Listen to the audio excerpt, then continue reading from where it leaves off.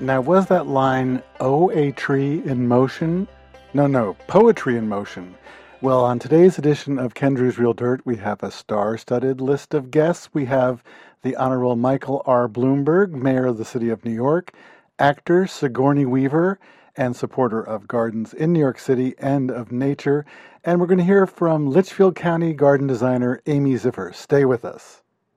Clem's Song Sparrow Farm and Nursery grows extraordinary herbaceous perennials, uncommon trees and shrubs, and a selection of luxurious peonies. Song Sparrow Nursery is a proud underwriter of Ken Drew's Real Dirt. Songsparrow.com, SONGSPARROW.com. Hello again and welcome to Ken Drew's Real Dirt. I'm your host, Ken Drews. Now, the mayor of the city of New York is not going to be here with me.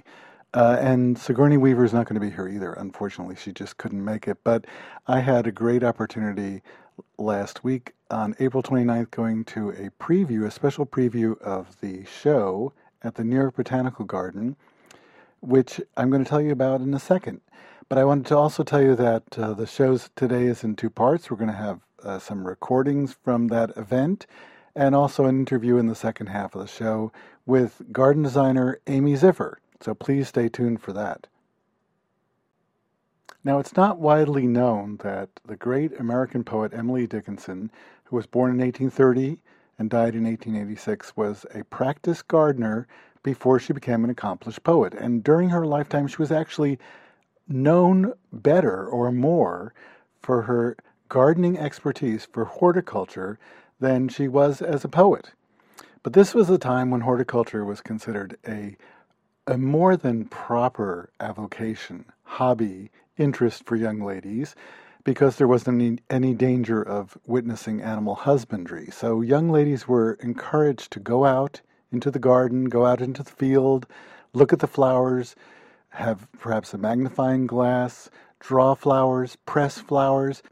And at an exhibition that's ongoing at the New York Botanical Garden in the Bronx, New York right now, and you can go to nybg.org to learn more about that, there are going to be samples of some of the 400 herbarium specimens that were collected and pressed into an album by Emily Dickinson.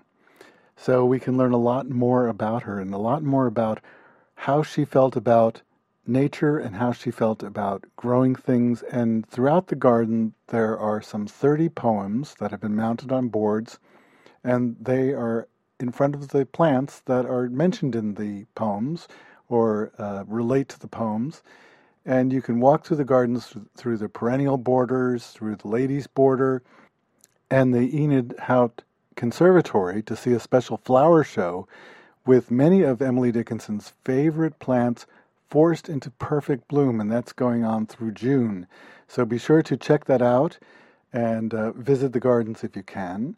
And also, I hope you enjoy hearing a little bit about the day that I had at the New York Botanical Garden when I went to this special preview event, and then stay tuned afterwards for my interview with Amy Ziffer, Litchfield County, Connecticut garden designer. The 29th of April was Poem in Your Pocket Day. And that's something that began in New York City, but now it's practiced all around the country, and people walk around for that day with a poem in their pocket, a poem that they might want to share with friends, or a poem that just means something special to them. And that's another great way of supporting and promoting the arts in New York. And it also was the kickoff day for a special exhibit at the New York Botanical Garden. From April 30th to June 13th this year, the New York Botanical Garden will be transformed into a poetry garden as venues throughout its historic landscape become linked visually and thematically by one of America's most enduring poetic voices, Emily Dickinson. The exhibition, Emily Dickinson's Garden, The Poetry of Flowers, co-presented with the Poetry Society of America, will demonstrate the Botanical Garden's innovative approach to garden-wide displays that merge the arts and the natural world to produce stunning and thought-provoking results. And on the 29th of April, I had the great opportunity to have a preview of the show, which took place in the Enid Haupt Conservatory and in the Perennial Garden and in the Ladies' Walk Garden, all planted with flowers that Emily Dickinson grew in her Amherst, Massachusetts garden. And also to listen to some stellar contributors, including Gregory Long, the president of the garden, Sigourney Weaver, one of our favorite stars, and a great supporter of the New York Botanical Garden, and also His Honor, the Mayor of New York. And I'd like to share some of what I heard on the 29th of April, beginning with President of the Garden, Gregory Long. Today is the 8th annual Poem in Your Pocket Day in New York City. This wonderful idea was created by the Department of Cultural Affairs and the Mayor's Office. And the fun of it, as you know, is to carry around your favorite poem in your pocket all day long, which I hope everyone here is doing, so that you can read it to your friends and share it with everyone you encounter. Today, I hope that many of you have brought your favorite Emily Dickinson poem, of course. As everyone knows, today we are also celebrating the opening of Emily Dickinson's garden, The Poetry of Flowers. Emily Dickinson was born in 1830 into an Amherst, Massachusetts family passionate about plants. In a day when advanced education was uncommon for girls, Emily was very educated. She attended the Amherst Academy and went on later to the Mount Holyoke Female Seminary. Nowadays, of course, she's among the most beloved of American poets. But during her lifetime, Emily was actually better known as an accomplished and inventive gardener. And she was particularly interested in the study of botany, both as a schoolgirl and later. At just the age of 14, actually, Emily collected and pressed and put into a formal herbarium more than 400 plant specimens. She identified them all with their Latin names and knew them all very well. And that herbarium is on view today and for the next few weeks as part of this exhibition in the exhibition room of the Mertz Library across the garden. And then we were treated to words from Mayor Michael Bloomberg. It is a beautiful day at the New York Botanical Garden, one of the city's truly special places. This really is. Every year, some 750,000 people, including 100,000 children, visit this beautiful oasis in the heart of this bustling borough. Now, look around and you can see that the garden is starting to blossom. But I think what makes today even more special is, as Gregory talked about, the kicking off of a new exhibit.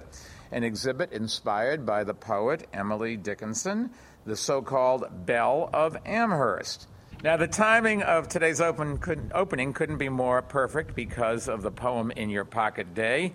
Poem in Your Pocket Day has gone national. And so all month long, we've been encouraging New Yorkers to carry poems in their pockets today. This is the big day. I'll stick to what I'm good at and leave the artistry to others, like our next speaker.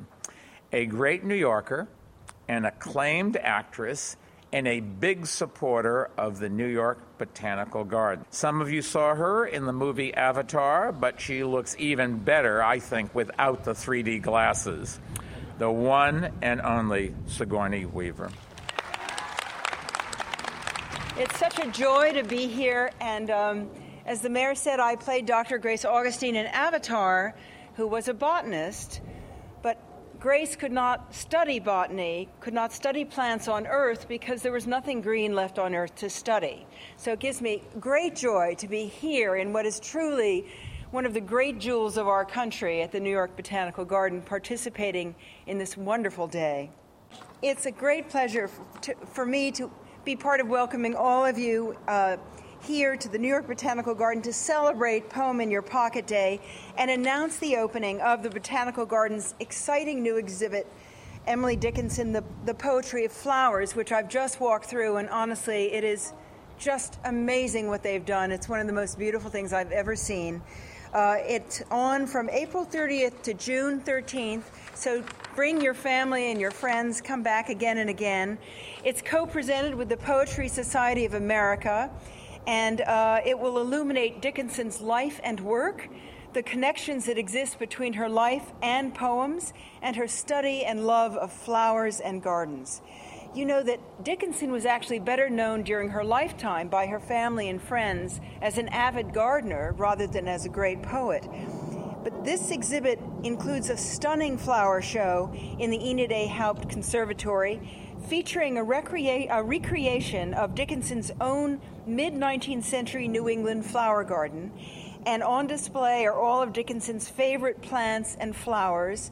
And there's a poetry walk set throughout the landscape with over 30 poetry boards and audio messages featuring interpretations by leading Dickinson experts. And that will take visitors through some of the Botanical Garden's collections at the peak of our spring flowering season. And some closing words from the president of NYBG, Gregory Long. I work for the people who made this beautiful show in the conservatory, who grew all of those plants, 5,000 or 8,000 plants, forced them, held them back, made them all flower all at once. For the wonderful people who run our great library, who made the exhibition in the library, and for the wonderful people in our public programs who created the poetry walk around the garden. In closing, I think it's important to stop and remember why the New York Botanical Garden is doing a project such as this. Why does an Emily Dickinson exhibition belong here in this garden? First, because we're advocates for the plant kingdom, and because we're an educational institution above all. Because we're always striving to relate horticulture and plant science to arts and the humanities, to all aspects, in fact, of human creativity. And because we're a refuge for New Yorkers wanting to be reminded of the beauty and power of nature. Thanks again very, very much to Mayor Bloomberg for coming this morning. We're very honored that you came to celebrate Poem in the Pocket Day, and also to Sigourney Weaver, our very special guest. I really did enjoy seeing the different garden displays for the special grand opening of Emily Dickinson's garden, The Poetry of Flowers. It's the most comprehensive and multifaceted exhibition about Emily Dickinson's life, gardens, and poetry ever mounted in the United States, and that's going to run through June 13th. And I especially have to get back over there because I want to see the different things that are in the library on display, different pressed flowers that Emily Dickinson pressed and things from her own possessions, her notebooks, and, well, I guess I'll find out when I get there. Well, stay tuned for the next part of the show when we have garden designer Amy Ziffer as my guest. She's a Litchfield County, Connecticut garden designer, and she's going to tell me about soil. I need to know about soil for perennials. Stay with us. Clem's Song Sparrow Farm and Nursery grows extraordinary herbaceous perennials, uncommon trees and shrubs, and a selection of luxurious peonies. Song Sparrow Nursery is a proud underwriter of Kendrew's Real Dirt. Songsparrow.com, SONGSPARROW.com.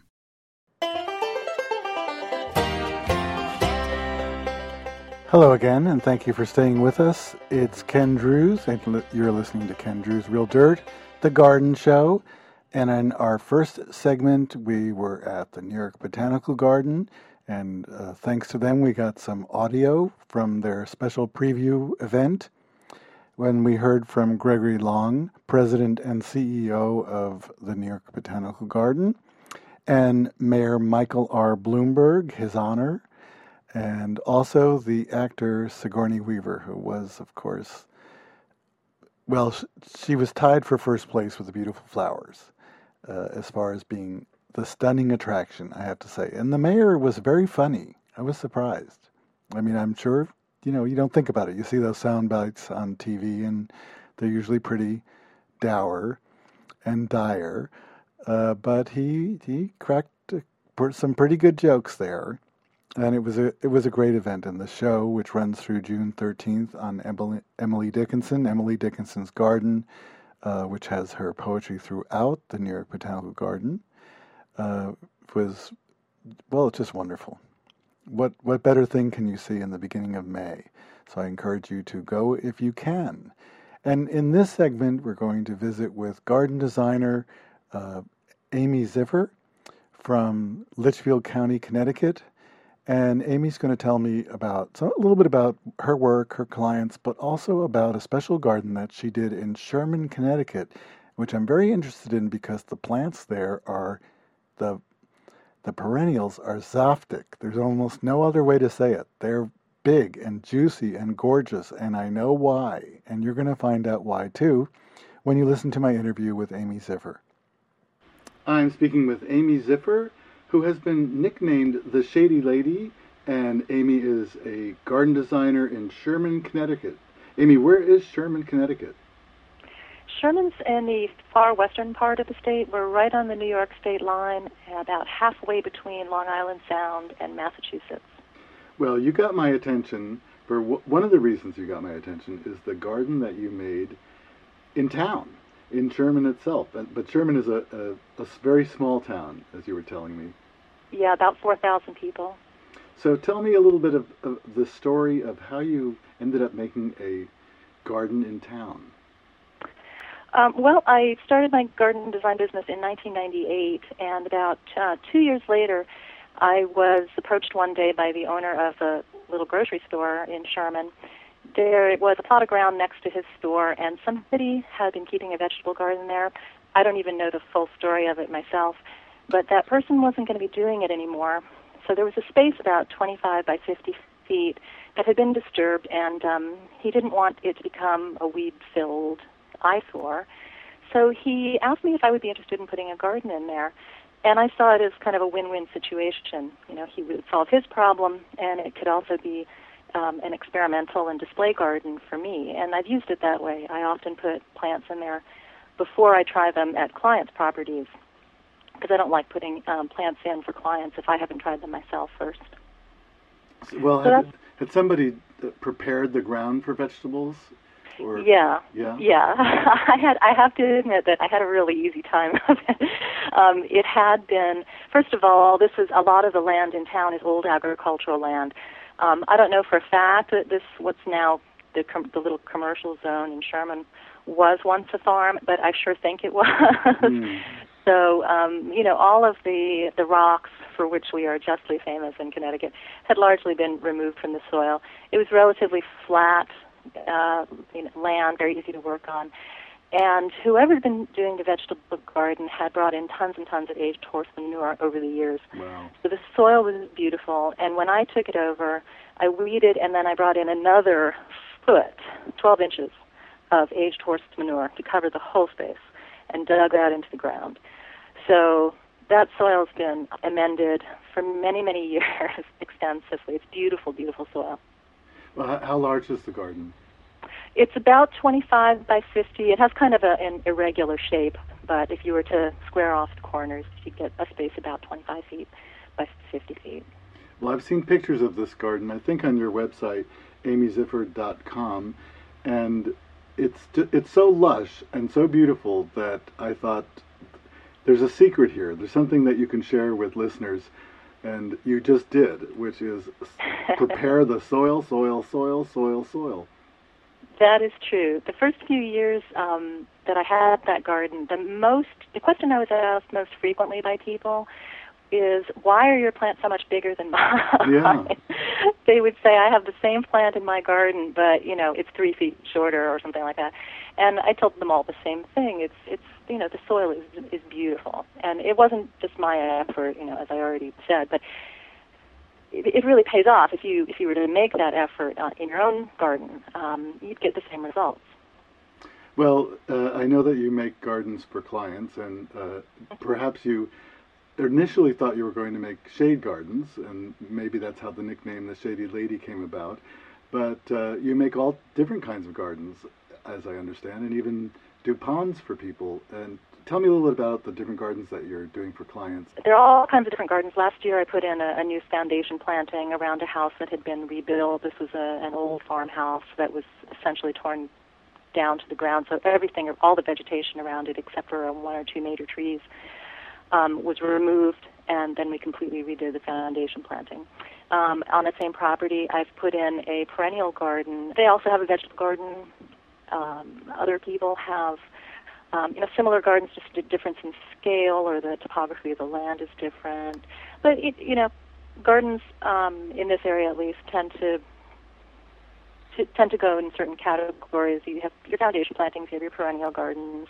Not a lot of people have really just woody borders, shrub borders, but occasionally I'll have something like that to either design or care for.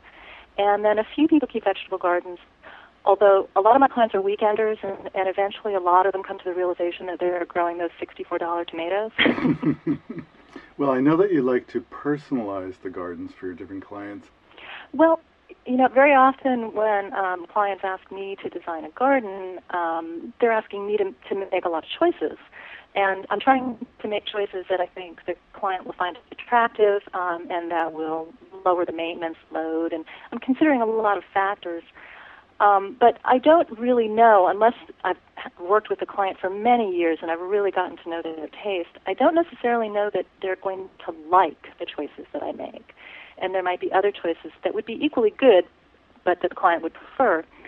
So I'll always ask them the obvious questions. Are there certain plants you really like? Are there certain plants you really dislike? Certain colors, what kind of effects do you want in this area or that area? But then I try to get them to add something to the garden themselves, and often that takes the form of some kind of garden ornament. Sometimes they already have something that they really like, and they're just looking for a space for it to go, and you can design a space so that it showcases that item. And other times, you'll get a space that just sort of begs for something to go in a certain space. Can people go and see the garden in Sherman? What's the address of the garden? Oh boy, well, it doesn't actually have, a street address. I mean, it probably does. What's next door? The grocery store, which is the Sherman IGA Market. And then there's the Sherman Hardware Store, and those are the two adjoining businesses. So if you can find the market in Sherman, you can find the garden. Well, I hope someday, and maybe even soon actually, to get to see the garden in Sherman. But I'm so keen on knowing about the soil. And I guess that's what everyone said. How come your plants are 3 times the size of my plants, or twice as large as my plants? Like I said, part of that was just the luck of finding this great site where the soil had already been amended, and part of it was adding more and continuing the process. And I also mulch with compost every year or maybe every other year, so I'm adding more as time goes on. About how much do you add it in inches? Well, just when I'm mulching, not too much, 2 to 3 inches, which compresses and breaks down pretty quickly, because mulch really breaks down in about a season. Compost, breaks down in about a season. Well, it's the secret maybe to almost all of our gardens: soil, soil, soil, the condition of the soil. Now all I need is a good source for aged horse manure. That's true. That's another question I get a lot. Not everybody lives in an area where there are still horse farms. I'm lucky enough that there to still be horse farms in this area. And a lot of them really just want to get rid of the aged horse manure, and so that's another win-win situation. But I know that not everybody has that available. I've noticed over the last few years that it is getting a little easier to find commercial sources of good quality compost, and I don't know why it's taken so long. I guess it's just not really still as economically feasible as people really need it to be, to run a business making compost. But it is getting easier as people become more aware of the fact that that's just one of the best things you can put on your garden, particularly a perennial garden. Just because the soil gets disturbed a lot, as you move things and divide things. And you can't use just any kind of mulch on a perennial garden for that reason. Compost makes it a really great mulch, in addition to being a great soil amendment. So often if you go to your town, they can be aware of places that are making compost, because they may even funnel their grass clippings or twigs and branches and things that they collect to some kind of a business nearby that uses them for compost production. And then cooperative extension services sometimes can turn you on to commercial sources for compost. I've been adding some every year. I've actually been adding to the sandy soil compost for years and years, and just as people told me when I started, you won't believe it, it will disappear, and it has. But I'll be adding more, and I hope I do get to see the garden in Sherman, and keep in touch with you and see some more of the gardens that you're working on and hear more about them too. And I want to thank you so much for joining me today on Ken Drew's Real Dirt, and we'll talk again. Thanks for having me. Oh, you're so welcome. Bye. Bye-bye. You've been listening to my interview with Amy Ziffer, garden designer from Connecticut, and learning about how to make your herbaceous perennials as good as they possibly can be, and that is to find some great soil amendments. And I'm going to start looking right away, and I hope that you can join me next week for another edition of Ken Drew's Real Dirt, the Garden Show. See you then.